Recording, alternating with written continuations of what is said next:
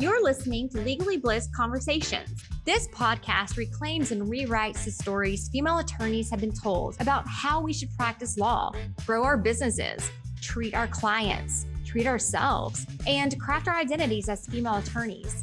We'll hear inspiring stories from current and former female attorneys, the ones who question the stories they've been told, the ones who aren't afraid to live boldly and step into their own power. We'll learn from women who define success on their terms. Through lighthearted and curious conversation, we'll unpack the challenges these inspiring female attorneys have already navigated. So join me on this journey. You'll be empowered and ready to rewrite a completely new story about what is possible for you. I'd like to welcome everyone to Legally Bliss Conversations, and a special welcome today to Paula Price. Paula is a lawyer coach, speaker, and creator of the Joyful Practice for Women Lawyers podcast, which is a podcast that speaks directly to challenges and opportunities for women lawyers who want to create more purpose, distinction, and joy in their work. Paula is also the founder of Uplevel Lawyer Coaching, where she coaches lawyers and other professionals around time management, productivity, communication, interpersonal relationships, professional advancement, confidence, and career transitions. Welcome again, Paula. Thank you so much for being here today, and thanks for hanging out with me. Thank you so much, Susie. Thank you so much for inviting me to come onto the podcast. It is such a pleasure, and I'm so excited for our conversation today. And thank you to everyone who's tuning in. I'm delighted to have all of you here with us today for this conversation. Yeah, me too. Paula, like I said, has her own podcast, and she's been telling a lot of, she provides a lot of guidance, a lot of just practical tips, I think, in your podcast. So I'm really excited to have you on today to pull out a little bit of your story, like your personal journey into where you are now. So let's go back just a few years to let's go back to undergrad. We call it undergrad in Canada. Paula's in Canada. Is it undergrad? Yeah, exactly. So at what point did you decide going to law school is the thing to do? Oh, I love it. So thank you so much, Susie. When I was making that decision, it was undergrad. I was getting to years 3, 4, where you need to make a decision about what to do after undergrad. My story is influenced by as much what I did inside of university as outside. And so as a first-year student, I started out in sciences. This is getting a little bit detailed, so I'll try to keep it high level, but it is relevant. I started out as a science student, and it was not for me. And then I took a gap year, and I went to Switzerland, and I was 19 years old. I looked after 2 kids. I nannied there for a year, and I lived close to Geneva and was exposed to this international community for the first time. And I met individuals whose parents were involved in international organizations. The family that I worked for was a very international family. And I became very interested in what they were doing. The woman, the mother, was an international lawyer. She had worked for the Red Cross. So I just, my mind opened up to this possibility. Yeah. And as a student, I then went back to university and focused on international relations and economics. And I studied in those areas. And I took another year, this time through my university. I went as an exchange student to France, and again was in this international community. So my thinking when I went to law school was really torn, actually, between doing a master's in a program for international studies and going to law school. And ultimately, I decided on law school. I found there was a Canadian school, McGill, which had kind of the best of both worlds. It had this international element to it, a strong international student community. It was French and English. So for a Canadian university, it kind of had the best of both worlds as far as I was concerned. And so I went down that path. And the goal was really to be an international lawyer, somebody who worked with people from different countries. I wasn't really sure what that would exactly look like, but that was the original thinking behind me going to law school. Wow, that's really cool. And I admire your experience in taking a gap year and being a nanny or maybe an au pair in Switzerland. That actually sounds really cool. Exactly. That's exactly what it was. And it was challenging looking Yeah. after kiddos. They were six Oh, I'm months and sure. 2.5 when I got there. And it was good training Sure. because Yeah. I now have my own kiddos, and it prepared me well. It prepared me for some of what to expect. Yeah. And it sounds like you made some great connections. And um, it's cool because, you can look back. It's so hard. I've talked with people about this, how like it's so hard to really know the direction you're going sometimes. When you look back, you see those little dots connected and you're like, oh, wow, that really made sense. And it's interesting how that particular experience prompted you to go to law school and really kind of go to a school that sort of had that international aspect. So what was law school like for you? Did you love it? Did you hate it? Were you Honestly, I loved it. I really enjoyed. I live in Vancouver. That's where my family is. And I moved to Montreal, which it's a fabulous city. It's really, I mean, Vancouver is a wonderful city. It's very outdoorsy. There's a lot of glass buildings and new infrastructure. Yeah. Montreal, by comparison, is much more established. It's, I don't know, maybe the buildings are 300 years old instead of 50 or whatever. I'm sort of guessing. There's a culture there of both French heritage and then the Anglo influence. I lived in an area called the Plateau, which is pretty well known as being this great student area. The university just felt so established, and it was so beautiful. And I had the opportunity to meet so many interesting people. And going from undergrad, which I really enjoyed, but as a student, while I was in Vancouver, I lived at home. I didn't have that on-campus experience. So when I went to McGill, it was on campus. There were all these amazing students from across Canada and from abroad. And there was this really vibrant community of students. And I just found getting into law, I was really interested in a lot of the topics that we were talking about. So there were certain topics that were really, really interesting from the perspective of being, international law and talking about international communities. And then also courses, and for some reason they're popping out. And thank you for asking these questions, Susie. I haven't thought about these things in years, but courses like property law and business associations, ones that were very technical, those were the areas that I actually ended up really enjoying. I loved the logic and just the frameworks of those courses. And so I found the stimulation of having these courses, the stimulation of being around all these amazing people in this city I'd never lived in before. It was really fun. There, of course, were stressful moments. Exams were always crazy. I was at the cafes studying till midnight during exam period, all of it. But I just found overall it was I loved the opportunities, and I loved all the people that I had a chance to meet, and the professors who they were so impressive to me. So I just loved it. What was your favorite class? It probably was property. Now that I'm thinking about it, I had this wonderful instructor. He was so lovely, and I just liked how things all clicked together. Yeah. I'll have to think about it. I might change my mind, but that's okay. That's the one that jumps to mind for me. Yeah. And I could ask you tomorrow, and you could like have another answer, and that would be totally fine as well. Trust and Estate was also really great. Again, largely influenced by the professor. So, I think professors can definitely make or break a class, right? They can totally make an easy experience or an absolutely horrific one, especially for law school. Totally. And sorry, I have to ask: do you have a favorite course? Like, if you look back, can you think off the top of your head what your favorite course was? So this is looking back. Yes, it was an intellectual property course. So I'm a trademark lawyer, right?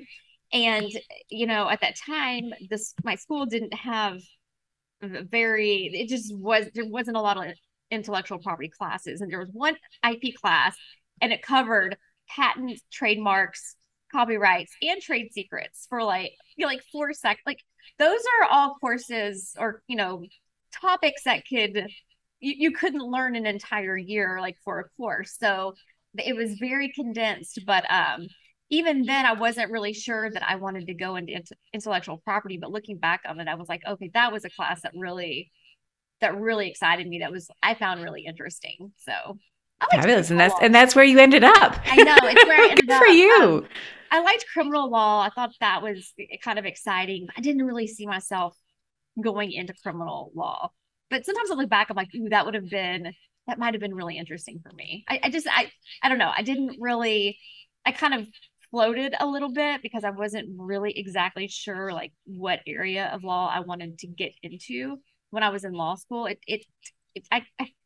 After a few years, it started becoming clear like the direction, but it didn't seem clear as I was going through the process. But I guess again that's that clarity, right? That it's whenever you have hindsight, you look back, you're like, oh, that made sense. Okay, now I see why I was really interested in that class. So, Absolutely. but yeah, I'm curious. When you graduated from law school, did you have a position lined up? I did. So the way it worked for our cohort or our year, and this I think is pretty much the system today, is that if you wanted to work in a law firm, which I decided in my, I guess, first or second year that that's what I would do, which is quite different from the international, whatever it was that I had been dreaming about. But, I became interested in working at a law firm. And so I went through the process. And the process was you apply for a job in your second year, you summer at a law firm, and then you return after your third and final year to article. And after you article, you get called to the bar, and then you become an associate. So it's a bit different from the US system, where I gather you summer and then you graduate right at the bar and you're associating at the beginning. So for us, there's that apprenticeship or articling stage. And I said 3 years. Some people take 4 years. The school I was at had different programs being offered. Yeah. And so some of them were longer. And so I did have a firm that I was going to. I went to Bay Street initially, which is in Canada, kind of in Toronto. It's a very strong center for finance and law. Mm-hmm. And that was all ready to go when I graduated way back in 2003. Yeah, that's when I graduated. So what was your experience like your first few years in like the corporate world? It was a bit of a shock. I had tons of jobs. I've always been a worker. I had jobs from restaurant jobs, coffee shop jobs, Blockbuster, when videos were actually a thing that you would watch and rent and all of that. Crazy, right? I had jobs all over the place. So I'm a hard worker. Yeah. Exactly. Nannying. I've done a lot of jobs.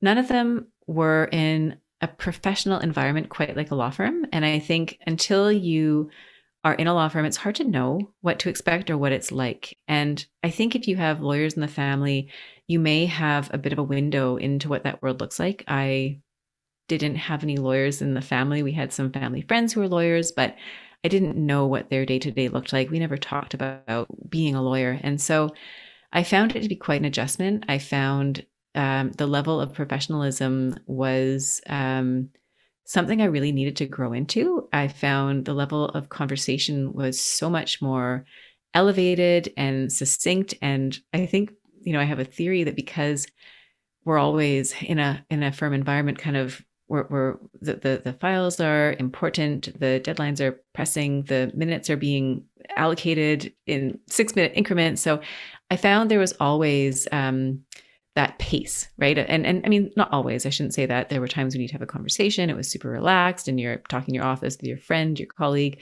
whoever. But I found that leap, right? From being in an environment like law school or other working environments that just felt a bit more casual to all of a sudden being in an environment where I really needed to be prepared for conversations. So going to visit a lawyer in their office to talk about a file, I learned I had to prepare so much more than I would have for a casual conversation with somebody at a previous job, for example. So to me, there were a lot of things that I needed to learn to figure out how to thrive in that type of a corporate setting.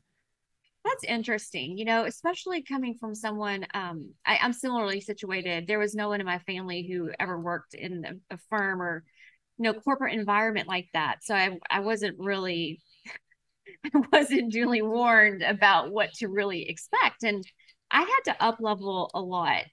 And I look back and I think I was a little on the immature side at 25, was I ready for that level of responsibility? Yeah, I felt like I was really just kind of thrown to the wolves.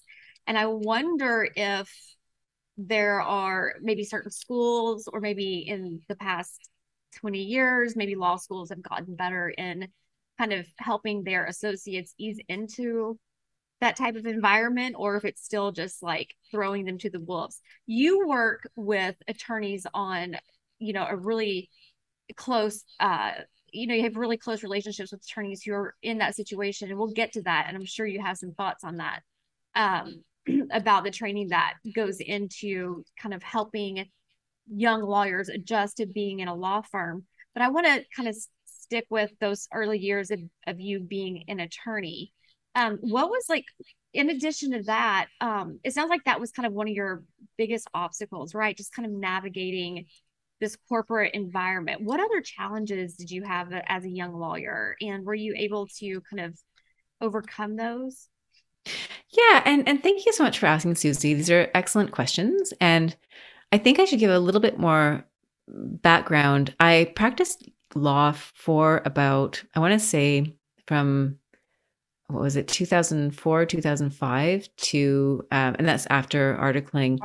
Yeah. And until about, I think I, changed my status to non-practicing. I think it was 2020, but I really stopped practicing probably 2017, 2018, 2019. So, what is that, 14-ish years. And not all of that time was in a big law firm. I was in large firms for the most part. I also practiced in a boutique firm. I practiced as a contractor. So I've had different iterations as a lawyer. And so if I go back to, and then I transitioned into coaching, I guess in I want to say 2018-ish, right? Give or take. There was some overlap there between law and coaching.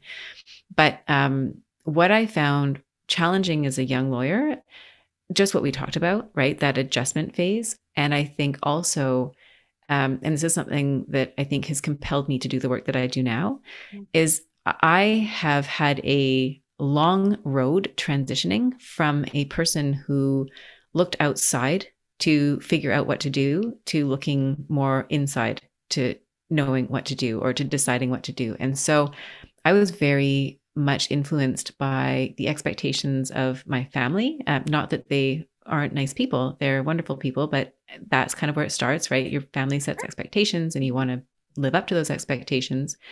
I think academic institutions that I went to, I always wanted to be a good student, and that went right through to law school. Then I was in a firm and I wanted to be a good lawyer in the firm. So I looked to the firm to tell me what that meant.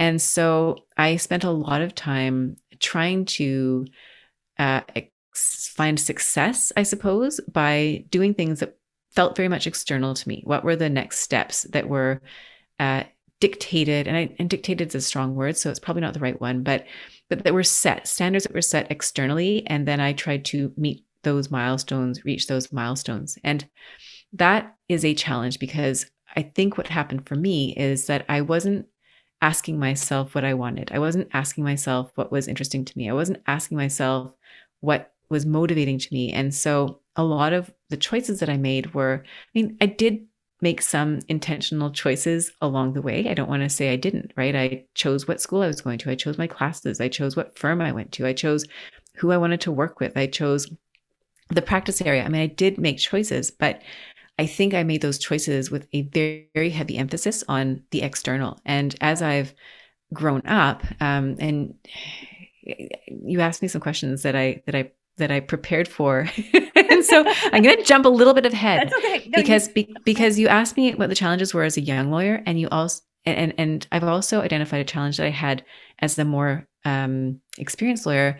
So the main challenge as a young lawyer is this internal challenge, right? It's not really looking at what I want and then shaping my career around my strengths and my interests, just sort of looking outside of myself. So that's a transition that I've been making over the years. So it's been a slow transition. And this is what I encourage when I work with lawyers. I encourage them to do that work, because I know how helpful it is when you start to actually listen to yourself and be like, okay, I don't have to look outside myself for the answers. Yes, there's the frameworks and I want to operate within them, but I also need to do the other part of that work, which is to decide where I'm going, what lights me up, what's going to help me fit best.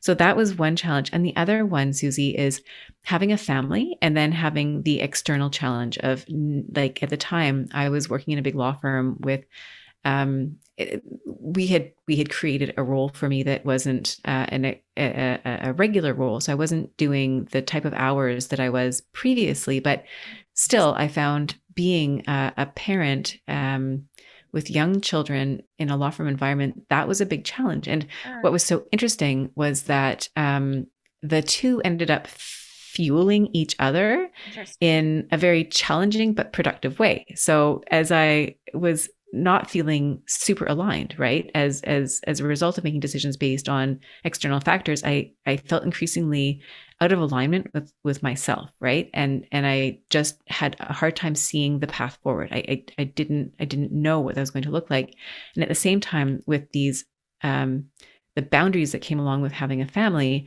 I had two young kids, they're now 8 and 10. My husband travels for work, so I have a lot of responsibility at home, which I love. I would choose that, but it also meant I had to be so much more intentional about how I worked. And so it required me to be making decisions. It required me to set boundaries. And so the two of them kind of fed off each other, so that I've had to be so much more intentional about how I work, not only in terms of the substantive work. Now I'm coaching versus practicing law, so there's been a shift there, but also how I work. So I now work like many of us have started to do since the pandemic. I did it pre-pandemic. I work remotely. I work at home, and that gives me the flexibility that I need. I still work a lot. I get up really early. I work weekends if I have to, but I work in a way that is compatible with the other commitments that I have in my life. So I've really answered a question. You asked me about the challenges as a young lawyer, and I've turned it into more challenges. But when you asked me these questions in advance of our interview, I just thought I'd never really put those two things together in that way. And I think it might be helpful for people who are listening, who might find that the challenges that they have that come up in their careers, sometimes they work together. It's really hard when you're going through it, but the end result is that you overcome those challenges and find yourself in a place that is so much more in tune with what you want to do. Well, they say the value of or the quality of your life depends on the quality of the questions that you're asking yourself, right? So I think that asking really kind of thoughtful questions and sitting down and looking at them, in writing your own answers or just marinating on them there's a lot of value. So if anyone's listening to this or watching this and they want a list of the questions that I asked Paula, they can just email me, contact me, and I'll give them that same list. Because I think that might be really helpful for people to, like, if they need kind of journal prompts, right? Things to kind of write about, or it's kind of self-explanatory or self-exploratory, and they're what and why and how type questions. Let me ask you, Paula, at what point did you start realizing, oh, dang, I am really being driven by these external influences, right? These external factors. And I'm not really digging deep into my own questions, like my own personal values in terms of like goal setting and making decisions.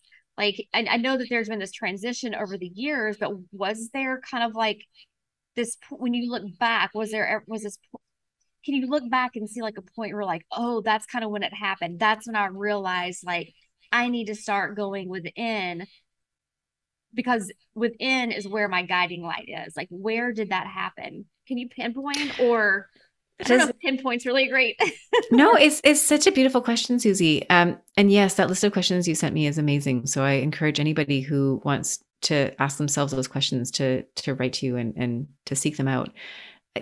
There's not really one single moment, Susie, that was the moment where I realized I needed to look more at what was going on the inside. There's just these little pockets. For example, I remember wanting to go see a speaker. I wanted to go see Tony Robbins. I had started listening to his videos on, as I was at the time, my commute to the office was I would take the bus into the office and then I'd run home.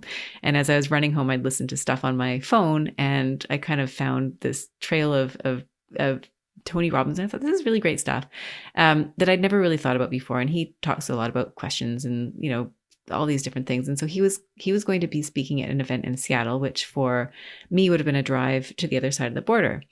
And I remember trying to convince this friend of mine over dinner. I was like, we should do a road trip. It'll be so much fun. We can go see him speak. And she's like, I don't get it, Paula.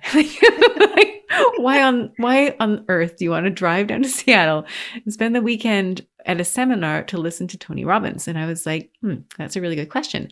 And the answer that came to me was, because I want permission to do what I want to do, which at the time was to, frankly, do what I'm doing now. I wanted to stop practicing law and take the leap to becoming a coach. Now, there were a lot of things that had happened to lead me to that point where I discovered coaching. I was really interested in it. And so there was a lot more to it than just that one moment. It wasn't just Tony Robbins, right? No, it wasn't just Tony Robbins. It wasn't just Seattle. But that question that my friend asked me, where I realized what I was wanting was permission, was kind of an aha moment to me. And I go back to that. And I think for anyone who's listening who feels that sense, right? It's like you have that thing that you want to do and you hold yourself back because you feel like you need permission from somebody. And ultimately, Tony Robbins isn't going to give me permission to stop practicing law and go be a coach. Like, it's unrealistic, but I don't need it. But it's that sort of aha moment where you start to see where you're asking for things in others,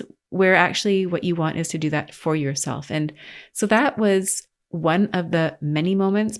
But I think the biggest realization was when I actually did start to become a coach. So I signed up, I applied for a program, I was accepted, and I did my coach training. And a big part of the coach training was to do your own work. And so it required asking of ourselves questions. And the assignments were unlike questions at law school where you are asked a question and there's a right answer. It's like questions about defining.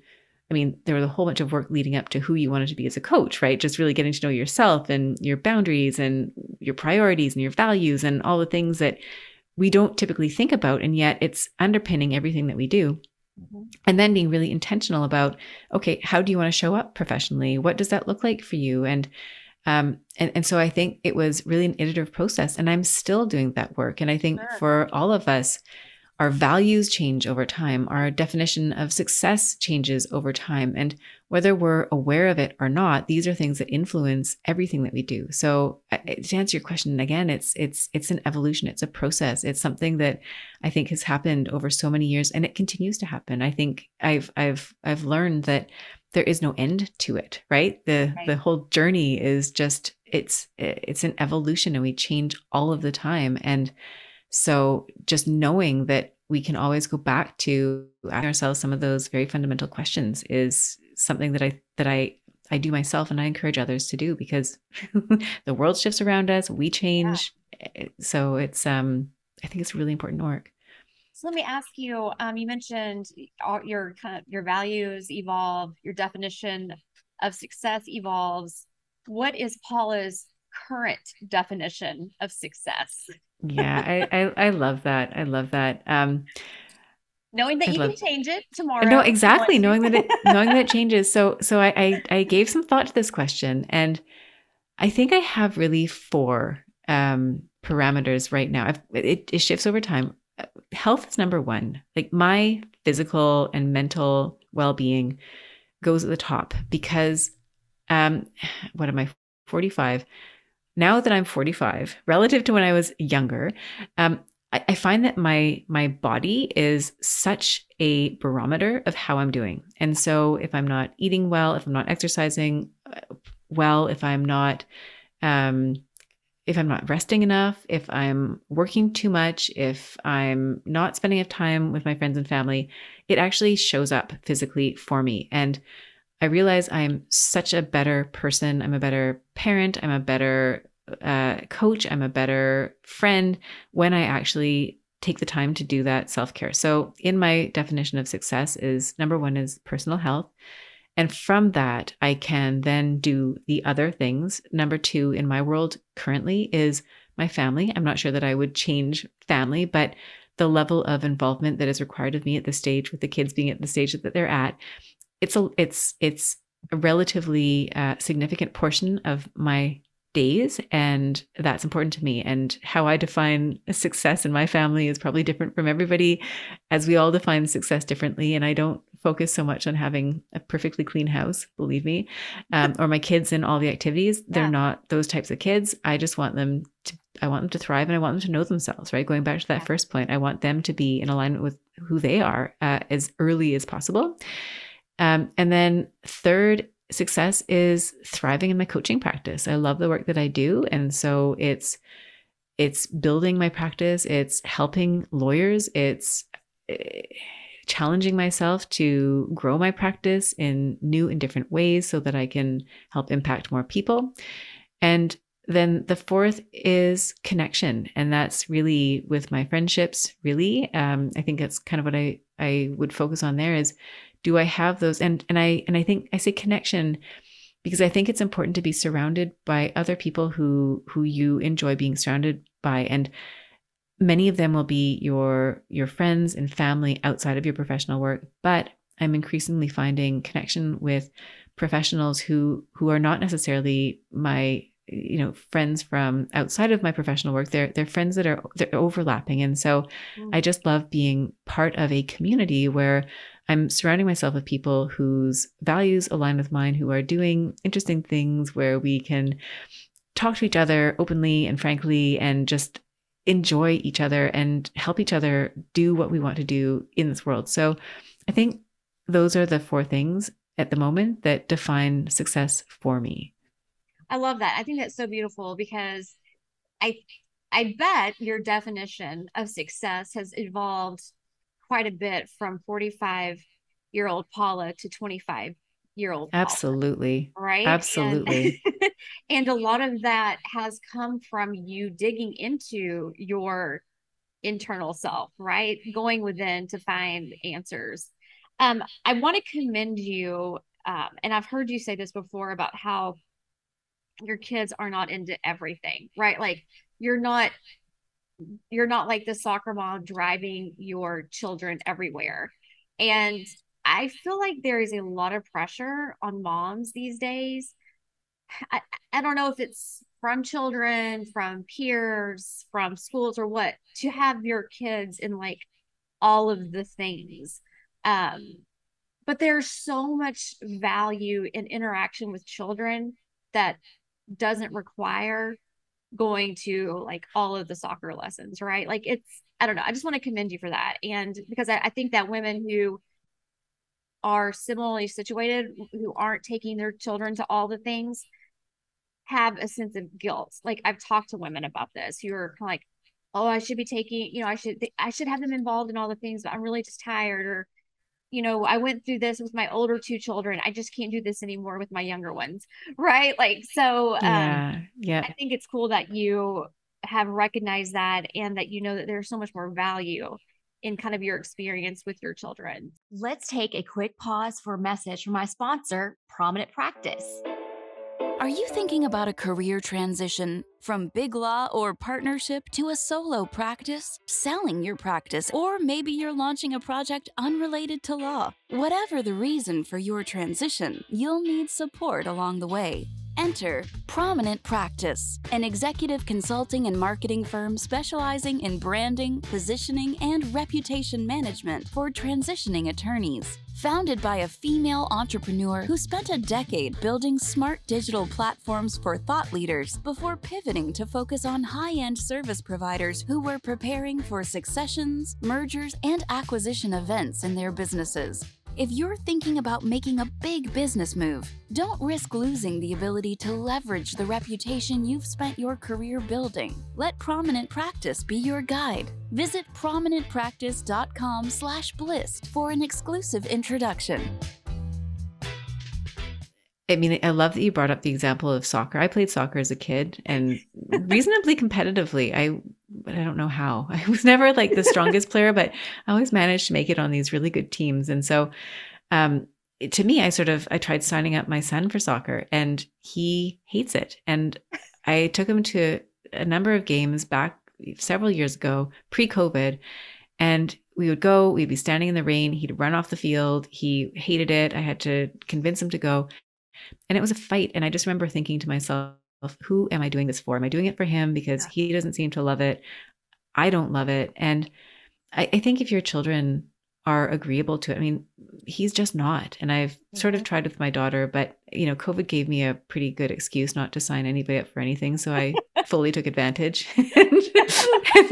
and tonight I'm trying to get them into a tennis class. And when I told them about this morning, I got a lot of pushback. But that being said, I think the kids are all so different. And so if they're into it, bravo, like take them. But if your kids are like mine, then it doesn't necessarily mean you're going to be doing the hockeys and the soccer and the baseball and everything. And it's, for me, there is an element of guilt when I hear parents who have their kids in all the things, and I'm like, oh, I kind of wish I could do that. But at the same time, I also have to recognize it doesn't work for our family. And so it's figuring out what does work, what's kind of like a reasonable level of activities.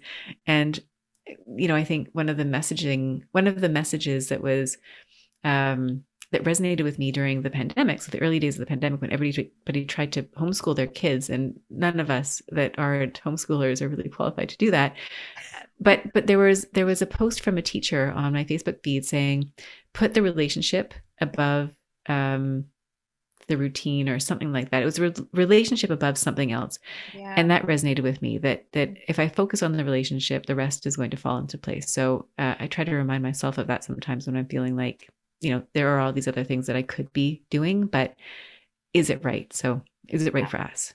Right. And if they're giving you the resistance, like about being in soccer, right? That's a pretty good sign. Like, this is not for me. in our case, I mean, for some kids, they go through that resistance phase and then they decide they love it. So, maybe my kids at 20 are going to tell me that I was a terrible mom because I didn't force them. But I don't think so. But it depends on the kid. It depends on the family. It's like, those are some of the struggles as a parent. Yeah. Do you push it or not? So in our case, we've just decided to try to find other activities and see what happens. Well, you're doing parenting, your husband travels, and you are also a coach. So I would love to kind of talk a little bit about your transition from wearing your lawyer hat to wearing your coach hat, kind of how that came about.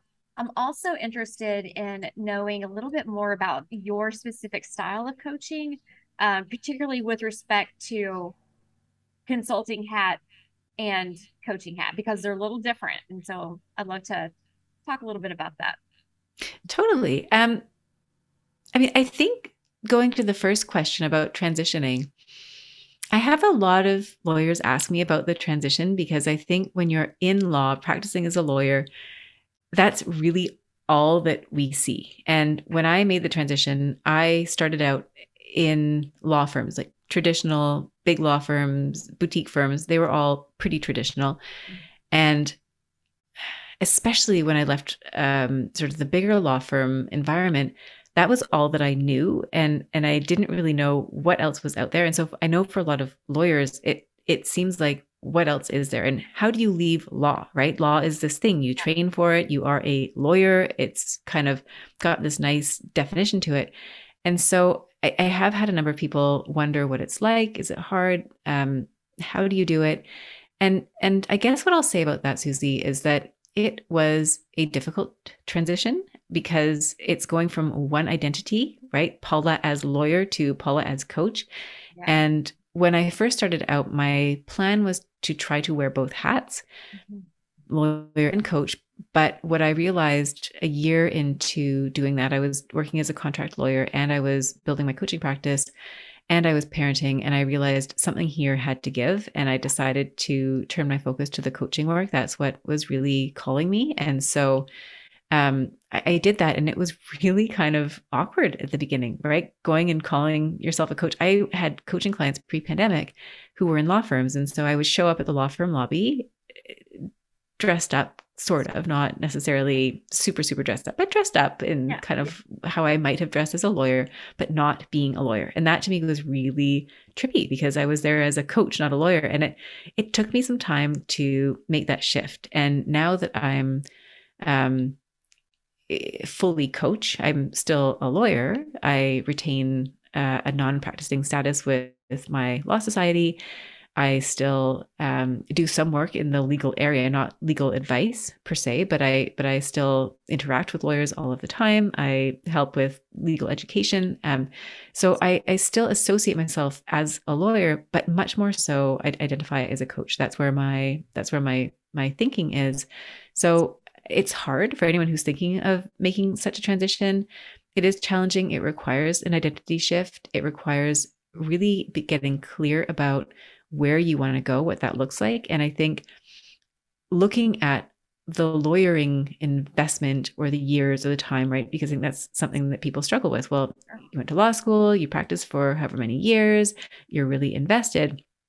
And I try not to look at that as a sunk cost. It's not like an experience that I regret by any stretch. I think all of those experiences led me to where I am now. And wherever you decide to jump off, you have that base of skills and knowledge and experience that set you up for that next stage. And so looking at my coaching and consulting, you talked earlier about young lawyers making that adjustment. The work that I do now with lawyers is very much focused on the lawyer. So there's the coaching piece, right, which is a conversation one-to-one where we help establish what it is that the client wants help with. Is it they want to get a new job? Is it that they're struggling with their time management at work and they want to correct that? Is it they are pursuing partnership and they want help along the way? Is it they are a junior partner and their lives have exploded and how do I manage that? Is it I want to increase my business development? How do I do that? So there's the coaching, right, which is that one-to-one relationship for me at this stage of my practice. You can also do coaching in groups. You can also, which I think is also really fun. I'd love to get more into that as my practice unfolds. And then there's the consultancy piece, which is more the how-to, right? So that's where it's an instruction of how to set goals, how to build your relationships, how to manage your time, how to ask for feedback, how to communicate in a professional environment. So there's different how-to flavors, and that's where the consultancy comes in. And going back to again, the you'd asked earlier, are schools training lawyers to make that transition from law school to law firm? Some of the work that I've done independently. I've run a course. I didn't really run it this year, but a course for students to teach them in those areas, right? Time management, goal setting, all that, how to make that transition from law school to law firm. And this summer, I was asked, along with some other coaches, to help coach students who were joining a law firm for the first time, to help them, right, to make that transition. And so I think, and another law firm has asked me about helping them develop some programs as well for the practice management elements of being a lawyer, because I don't know if it's being taught in law schools. I know I've sort of seen programs out there that are designed to help with practice management, how to run a practice. And I think it's a skill that is so essential to succeeding as a lawyer. And so I like that there is a demand for it, and perhaps a growing demand for that kind of training. And so that's kind of what I would do in more of the consultancy area.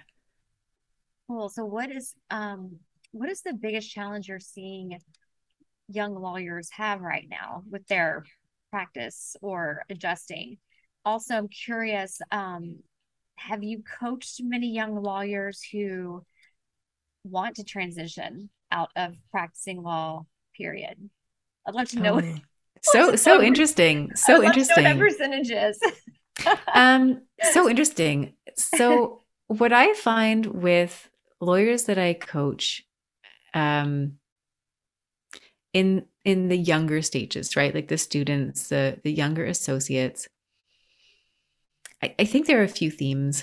One of them is time management that comes up, right? Making that shift, especially from maybe law school where there's a lot of structure to a law firm where there's less structure, and figuring out how to be independent, how to structure your days, how to negotiate timelines, how to get things done, how to have a life outside of work, how to deal with that feeling of always needing to be busy, always needing to be engaged. So there's a lot of questions around time, how to bill, how to not procrastinate, how to stay motivated, how to work on really large, complex files that go on forever. Like, how do you break that up and make it manageable? So time management is one area. I think confidence and imposter syndrome is another area. So making that transition again from into a law firm or in your early stages, as you're trying to pave your way and create your professional identity for yourself. It's an intimidating environment. You're surrounded by very bright students, very bright colleagues, lawyers, your mentors, all of it. And so fitting in, right? Figuring out how to have the confidence to fit in. Boundaries, I think, is an area where sort of, the flip side of that, right? How do you set boundaries when you're trying to fit in and impress? How do you then set the boundaries to not burn yourself out, to thrive in that environment? How do you say no? So that's another area.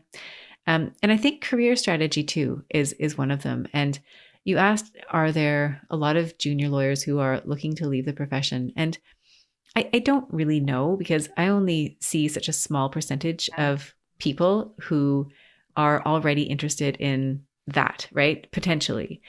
And I think there are lawyers who flirt with that idea of leaving practice, who, and some of them, yeah. And some of them, I guess they flirt with the idea, they explore it, and then they decide, you know what, actually, I want to keep doing what I'm doing, but maybe they make adjustments, right? And I can think of lawyers that I've worked with who have done that, right? They want to explore, what are my options outside of practicing law, often in a more traditional environment. And for some of them, they're going to make a transition. They're going to decide, you know what, I still want to practice law, but I want to do it a little bit differently. I want to do it in a way that, maybe incorporates other components. Maybe they want to be teaching as well, or they want to be more involved in business development, or they want to practice in a remote environment, or they want to practice at a nonprofit. So I think some people will stay within law, but they might do it differently. And others, sometimes it's less frequent, decide they want to walk away from it and do something different. Maybe it's HR, maybe it's marketing, maybe it's something that is just totally outside of the box.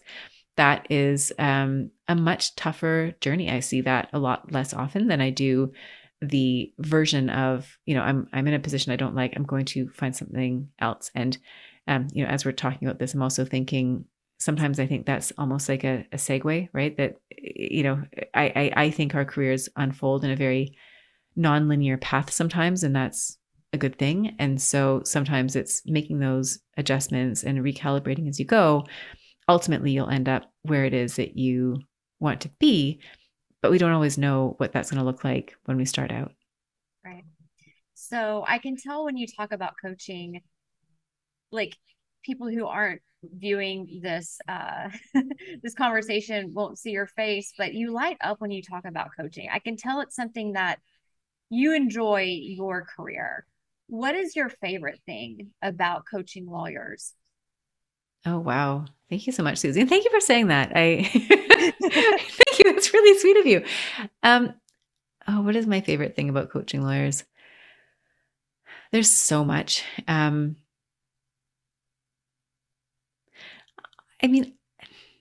think there's a lot there. I think one of the things I love most is really feeling like I can help somebody else figure something out for themselves, right? I think there's this, we don't give ourselves enough space, I don't think, to self-reflect. And it's not anybody's fault. It's just, we're all busy. We have busy lives. We're running around. If you're practicing in a law firm, you're probably having a pretty a scheduled life, right? Where you're always on. If you're either at work or you're with your friends, you're out getting some exercise, you're at a dinner party, you're at a party, you're sleeping, you're, I don't know, grocery shopping, but that quiet time where you step back and start reflecting on what it is that's going on with you and what you want. And so when I can help a lawyer make a shift, an internal shift, that is what we like to call the aha moment, right? It's like you see something differently for the first time and it changes things, right? And you know, I can think of clients where, you know, one client in particular I was helping with time management, and in one of our sessions, it's like the light bulb lit up and things just shifted for that client. And to be able to be with that person and to feel like you've helped them reach that point is something that is really special. I also think where I've had clients who decide to have that ongoing relationship, some of the coaching work that I do is more short term, right? I want to go from A to B. Can you help me do that? And we go from A to B together. For some clients, they choose to have an ongoing relationship and that ongoing support. And so that is so rewarding because you get to see month to month how that person is evolving in their practice, and things that they didn't think they could do year one, year two, that's water under the bridge, and they are so much further ahead. So to be able to watch somebody in their progression, to be able to help them along the way, it's truly an honor. And I think the last thing that I'll say about this, because I could go on forever, is that the conversations that you get to have as a coach are so rich. It's really, we get to talk about things that are so real and so close to the heart. And I love being that trusted person that people feel like they can talk to about whatever it is that is going on inside their brain. No judgment. I'm here 100% in support of them and their goals. And I love those conversations. I could have them all day long. They're energizing to me. I love what we can do with that, right? Because I think if you're not used to coaching or speaking with people in a way where you're really just opening up, you're really vulnerable, there's so much power in having that conversation as the person speaking. There's so much power in saying things out loud that you've only previously thought in your mind. It is transformational in itself, just speaking those words out loud. So I think there's just there's so much power in it. And I just love being part of that process. I think that you make a really good point. You know, when I think about coaching, I know a lot of people are like, oh, I don't need a coach. Like, that's not for me. But it's sort of like when you have the experience of having a coach and you do have one of those aha moments, right? Or you do speak certain words into the world and, you know, you achieve your goal. You realize that, like, you just realize the true power of coaching, right? Like getting a coach and working with a coach is fantastic if you are ready to really up level kind of what you want in life. But I'm curious, when you look, if you could write yourself a note on a piece of paper, a little piece of advice on the day that you graduated from law school, what would you say? Like to little 25-year-old Paula who just got out of law school, what would future Paula say to her? It's such an excellent question, Susie. And I think I prepared an answer, and now I'm having a different answer come to mind. But I think it all runs along the same theme. Sure. I think what I would tell her is,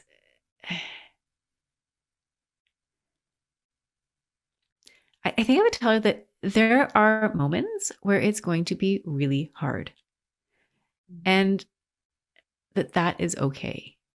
Yeah. And that, you know, keep going.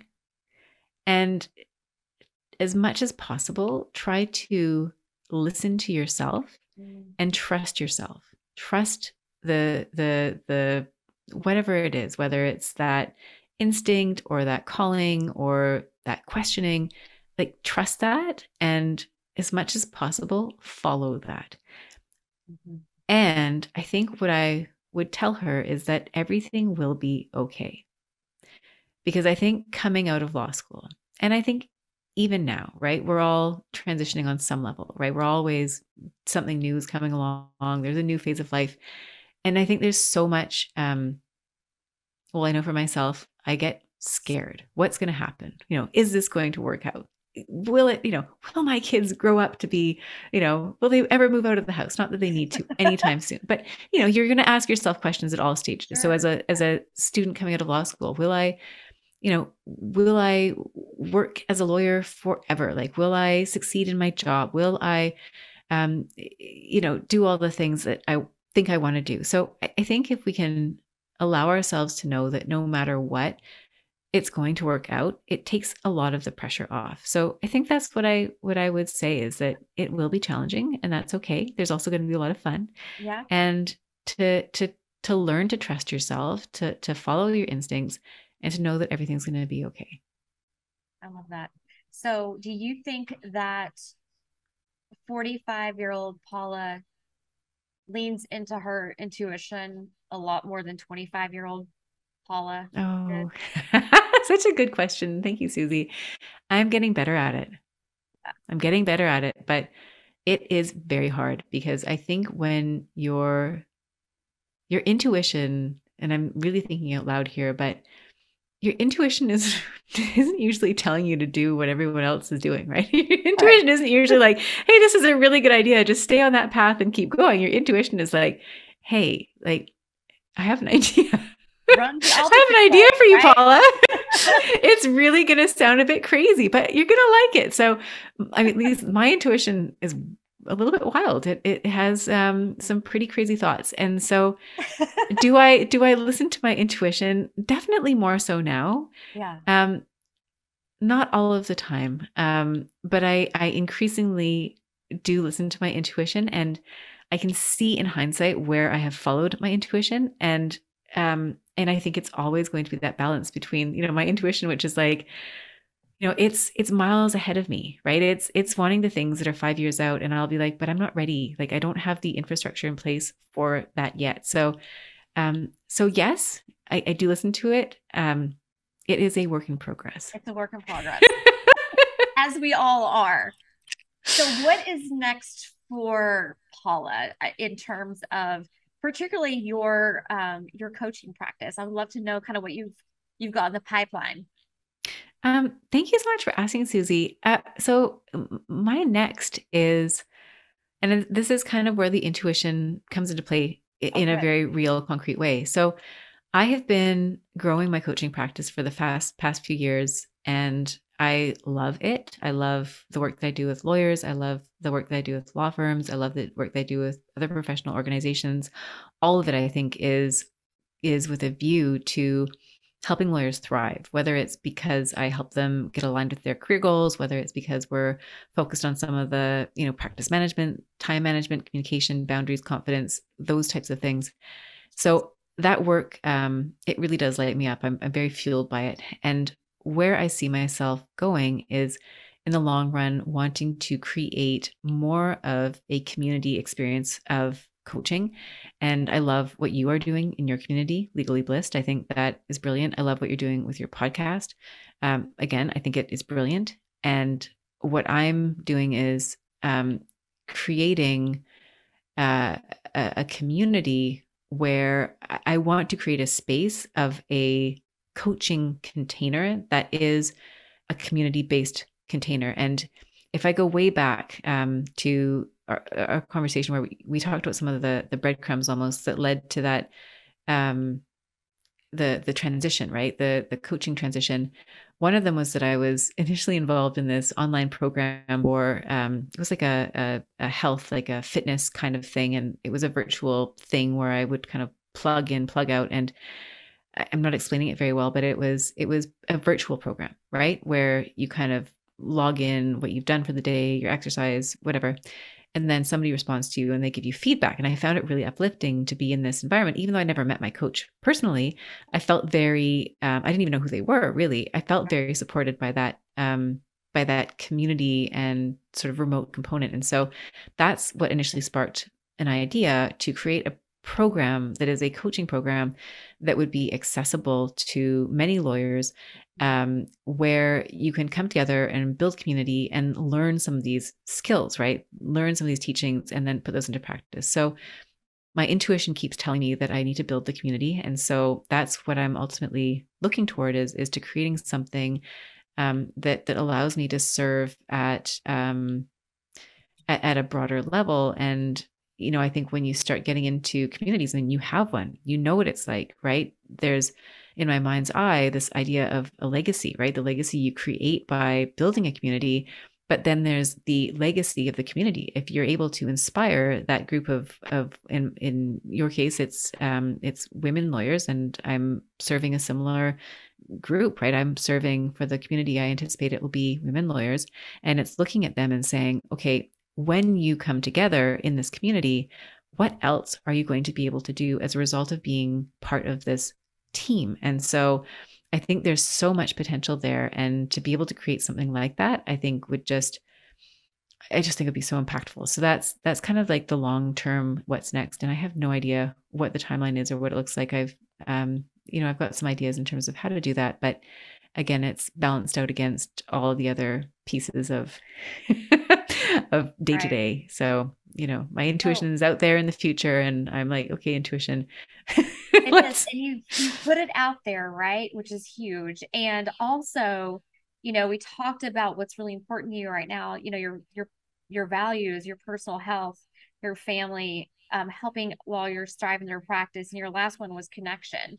So, as long as like you're making decisions on a daily basis that are aligned with these four things, then you will be probably moving closer and closer towards something that looks like having a community. Yeah. And I love that you're so good at this, Susie. You're like, you're a wonderful listener. And I feel the coach, sort of the coach questions almost. And yes, it's, I'm coaching you a little here. I love it. I absolutely love it. This whole experience, I feel like I've had the most wonderful coaching experience, your questions and all of it. And absolutely. And I think that's something that, when we know what our success, our definition of success looks like, when we know what our values are, exactly, it's making those little decisions day to day that align with those values, where we don't necessarily know what it's going to look like in the end, but if it follows on those values and it aligns with our own sense of what success is, then I believe, and I've seen this in others, so I have evidence, and I don't know, I can't really think of my own examples right now, but, I think that leads you to where you want to go. I love that. Okay. With that, Paula, thank you for hanging out with me. Where can people find you? Oh, thank you so much, Susie. It has been such a pleasure and an honor to be here speaking with you and to share this conversation with your listeners. It's amazing. Thank you so much. I think for anybody who's looking to find me, I would go. I'm on LinkedIn, so you can look up Paula Price, and I'm there. You can also find my podcast is at thejoyfulpractice.com, and it's called The Joyful Practice for Women Lawyers. And it's also on all the places where you download podcasts. Don't ask me to name them. I don't know what they are, but there are many. You can find them. Wherever you indulge in your podcast pleasure, you will find Exactly. It's there.